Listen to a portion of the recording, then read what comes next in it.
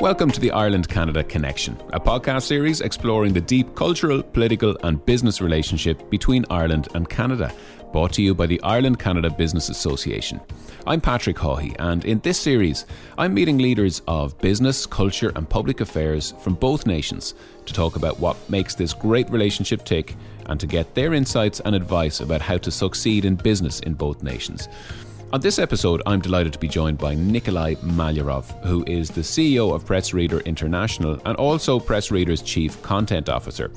PressReader is a Canadian company, a valued member of the ICBA, and a multinational with operations in Ireland.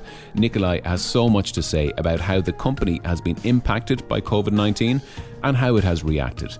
He has very, very valuable nuggets of advice here in terms of how businesses can react in a highly effective and efficient way. We also talk about the future of news and journalism. But Nikolai kicks things off by telling me a bit about PressReader. PressReader is where you come as a lover of great content, of a quality, trusted content, and discover stories that matter to you. It's effectively an all-you-can-read platform where you can read newspapers and magazines and other content from all around the world, content that really fits your interests, your passions, your hobbies. But it's all content that we place quite a bit of trust in and we know gets us through the day. Okay, so from PressReader's perspective, who are your customers? Are your customers the magazines or the people who sort of read the magazines through your platform? Our customers are... It's a great question. Our customers is everyone. Okay. Everyone who likes to read. When I say likes to read, it's... We don't tell you what you will like to read. We'll just give you the content, and you discover the content that as I said, addresses your passions and interests. We're in a very interesting space because we sit at a cross section between the producers of content, the publishers, and the end users. And the end users are the ones who pay directly to us because they want to get uninhibited access to all this great content that we provide.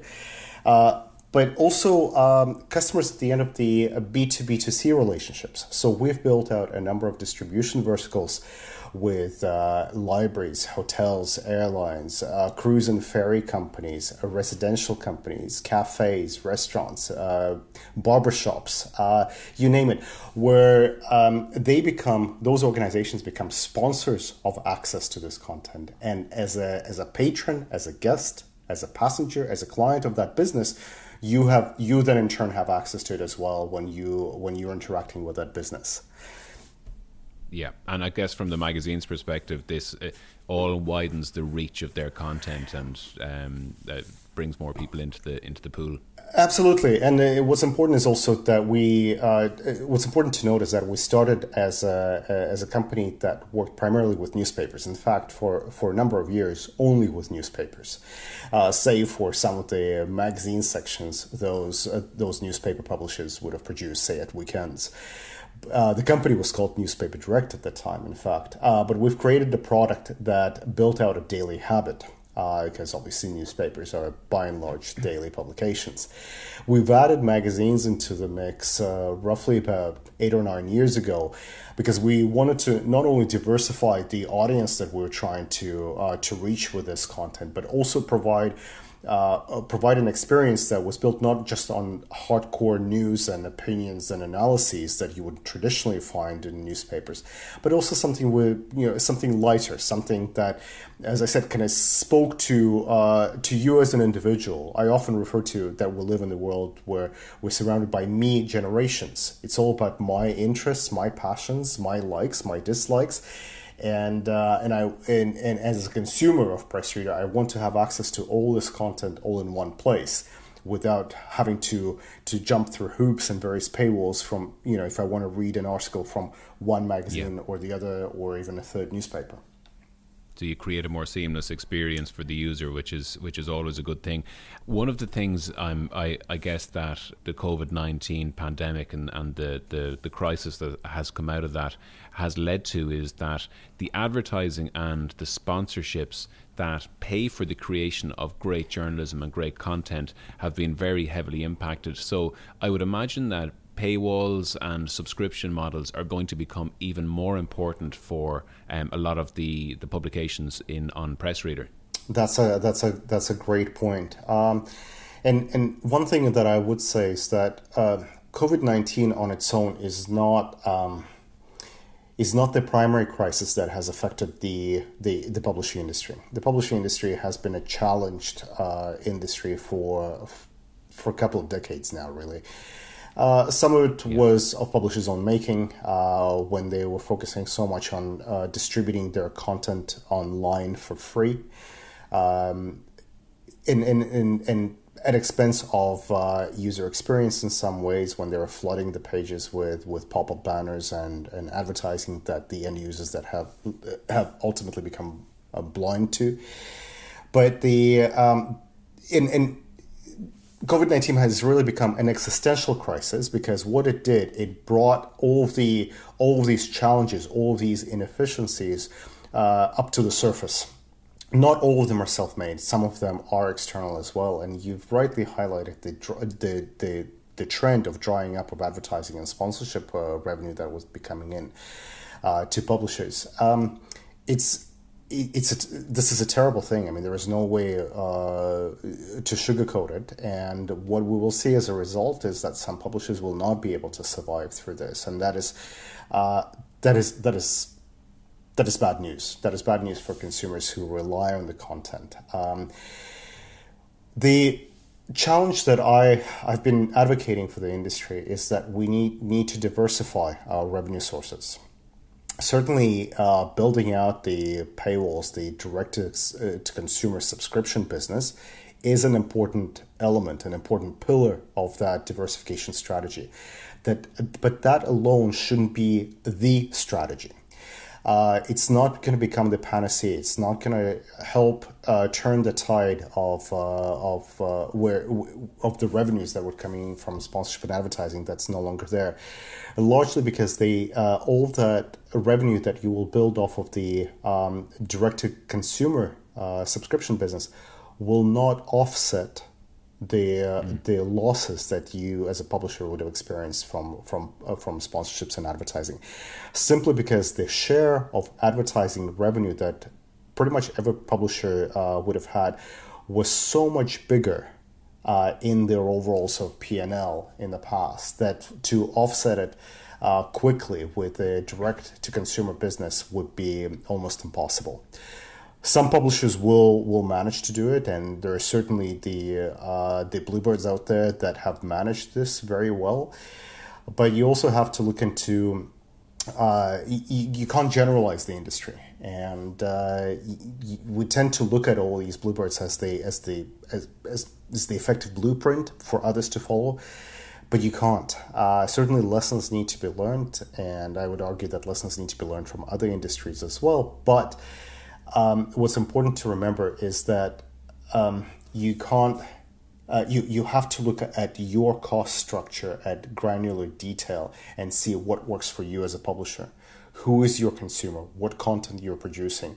And if they in any of this transformation, if you focus on the ultimate goal, which is how do I make enough money to continue to produce quality content that people are prepared to pay for, then you might hit the jackpot at the end. And when we say that people are prepared to pay for it, it doesn't mean that those consumers need to be necessarily the ones paying it for it directly. It could be through indirect sources as well, where somebody else is sponsoring your access to this content. But I would say, and this is an important point, I don't want to leave it out, is that we're huge advocates of the fact that content needs to be paid for.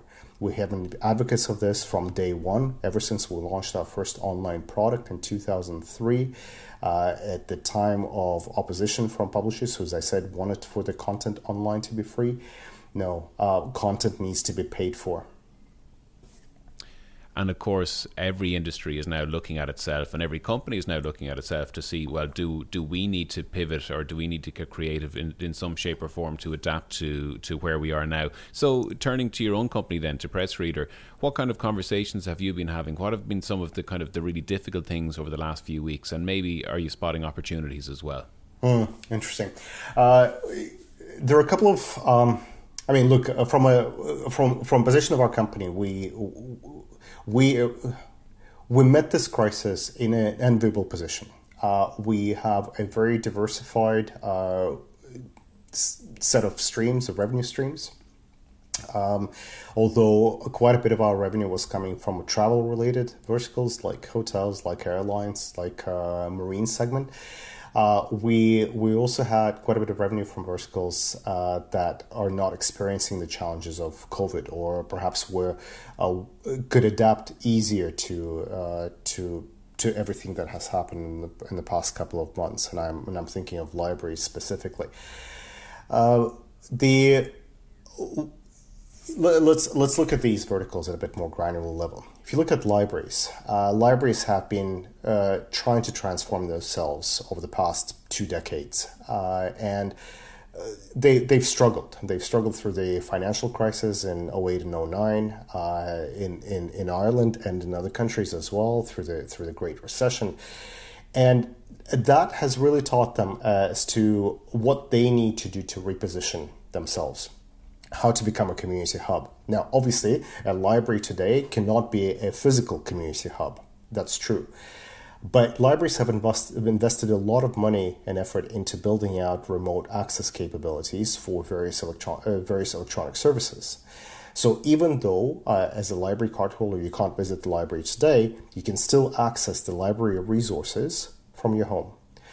Now, and this has been great. We've had a lot of inquiries from libraries who are not clients of ours who want to get access to PressReader on behalf of their patrons. That's fantastic to see. It has also been a point of challenge with publishers, because publishers who solely focus on building out a direct-to-consumer subscription business think that libraries in some way cannibalize that potential for them, where when I'm sitting at home as a consumer, I can subscribe to a publication directly myself, or I can get access to that publication and a whole lot more through PressReader and other services through my local library.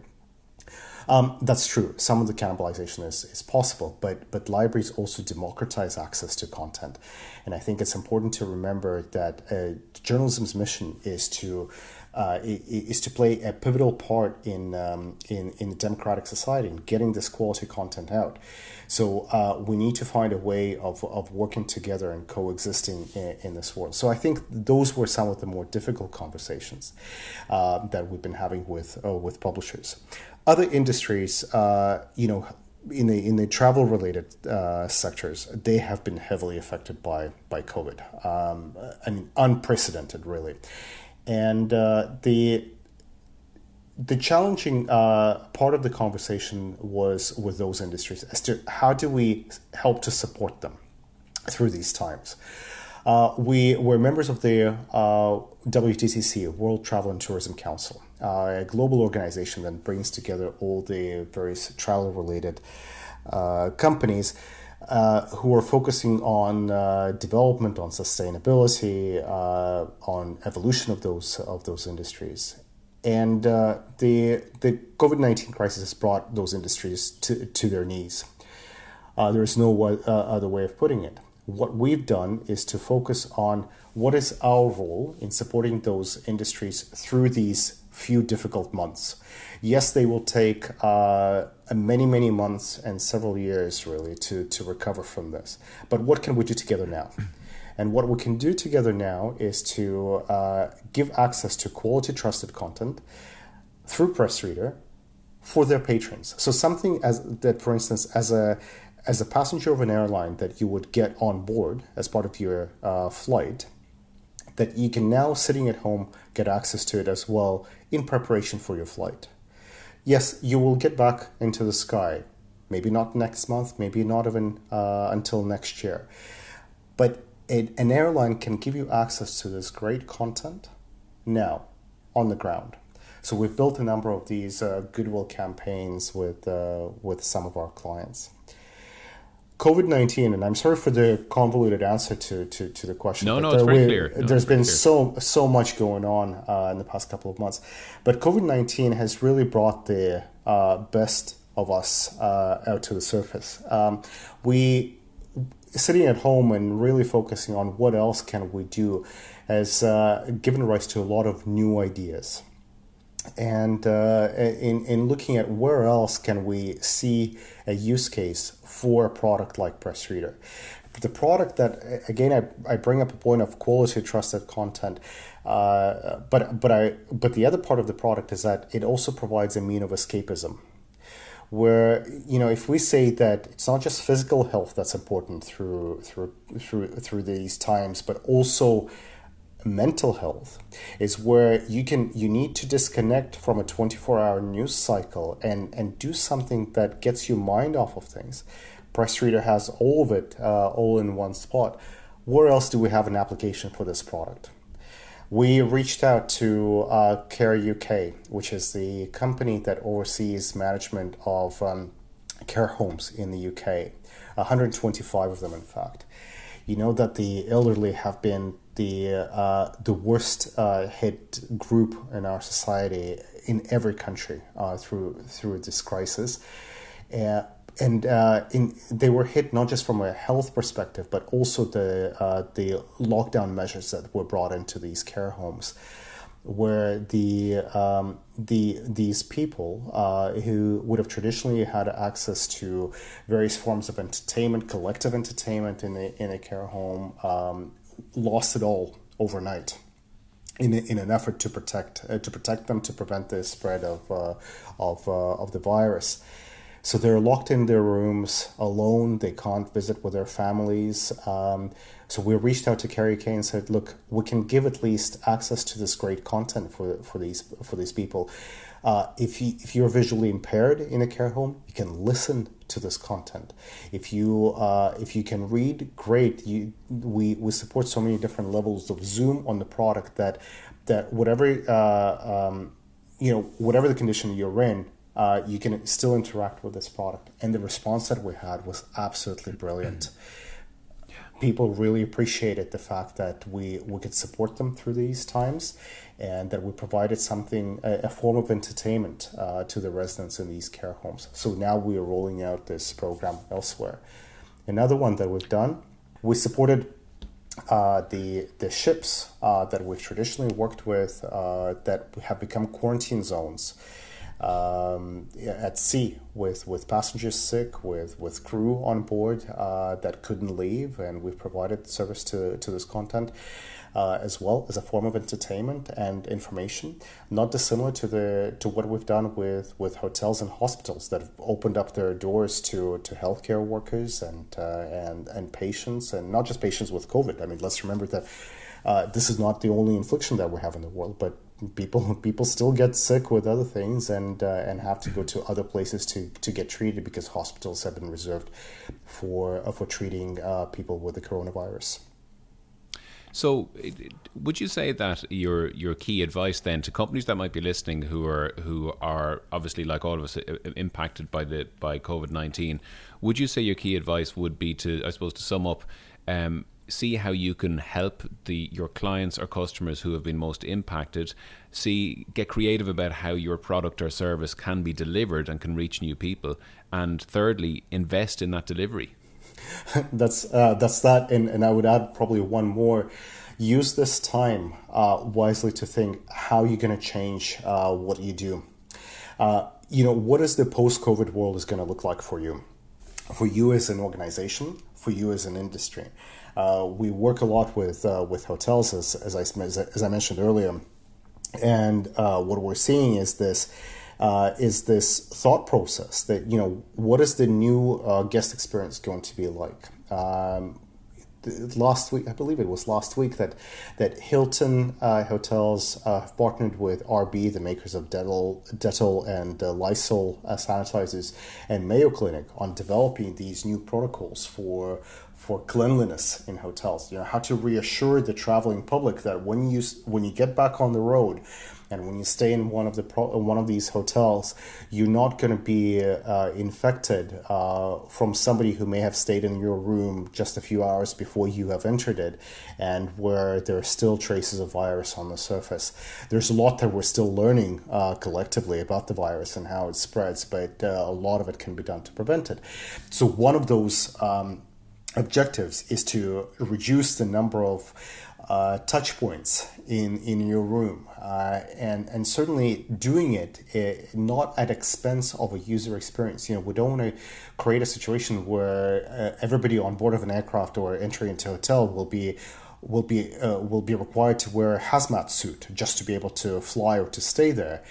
But certainly a lot of things that can be done, and one of those is a reduction of printed collateral in the room, elimination of pens, allowing the hotel to provide the services that are streamed to your own device, as opposed to you touching the remote control and playing it off of a TV.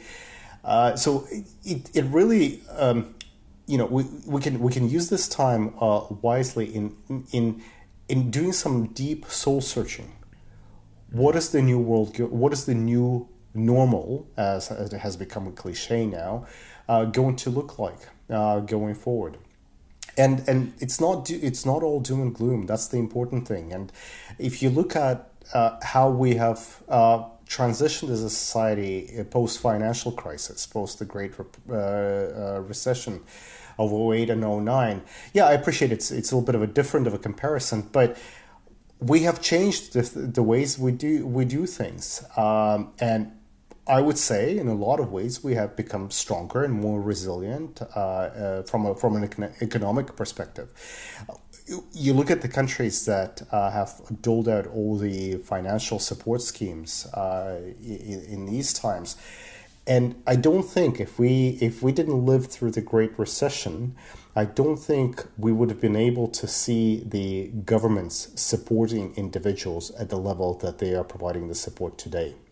The governments have been very clever about building out the rainy day funds for situations like what we're experiencing today. That's the type of a transformational thinking that we need to engage in more often, and more importantly now.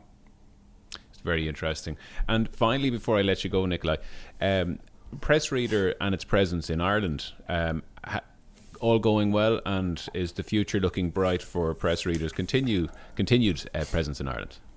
We love the fact that we have our international office in Ireland, and a lot of thanks goes to IDA Ireland for bringing us into the country.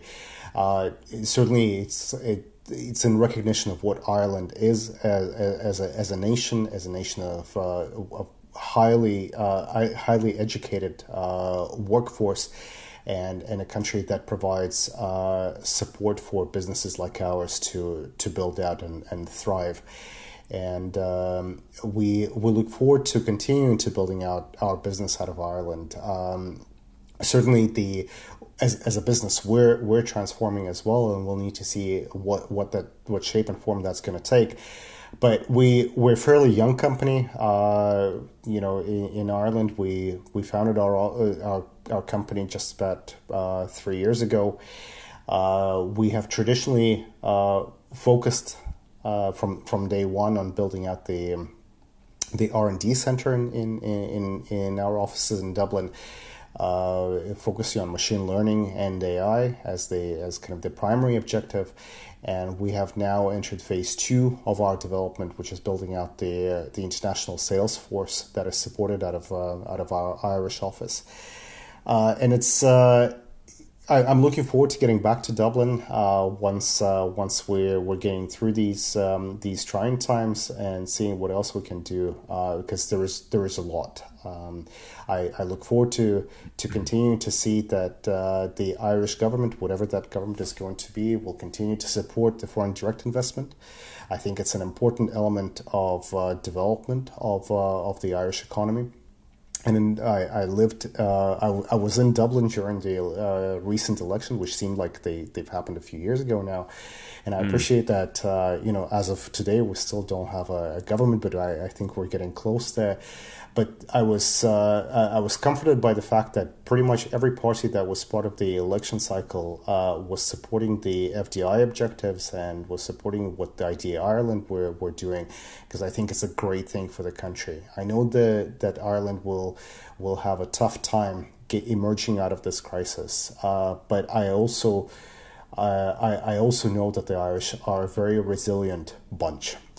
And I'm excited to see what the country will look like once everything is passed and we get back to the brighter days.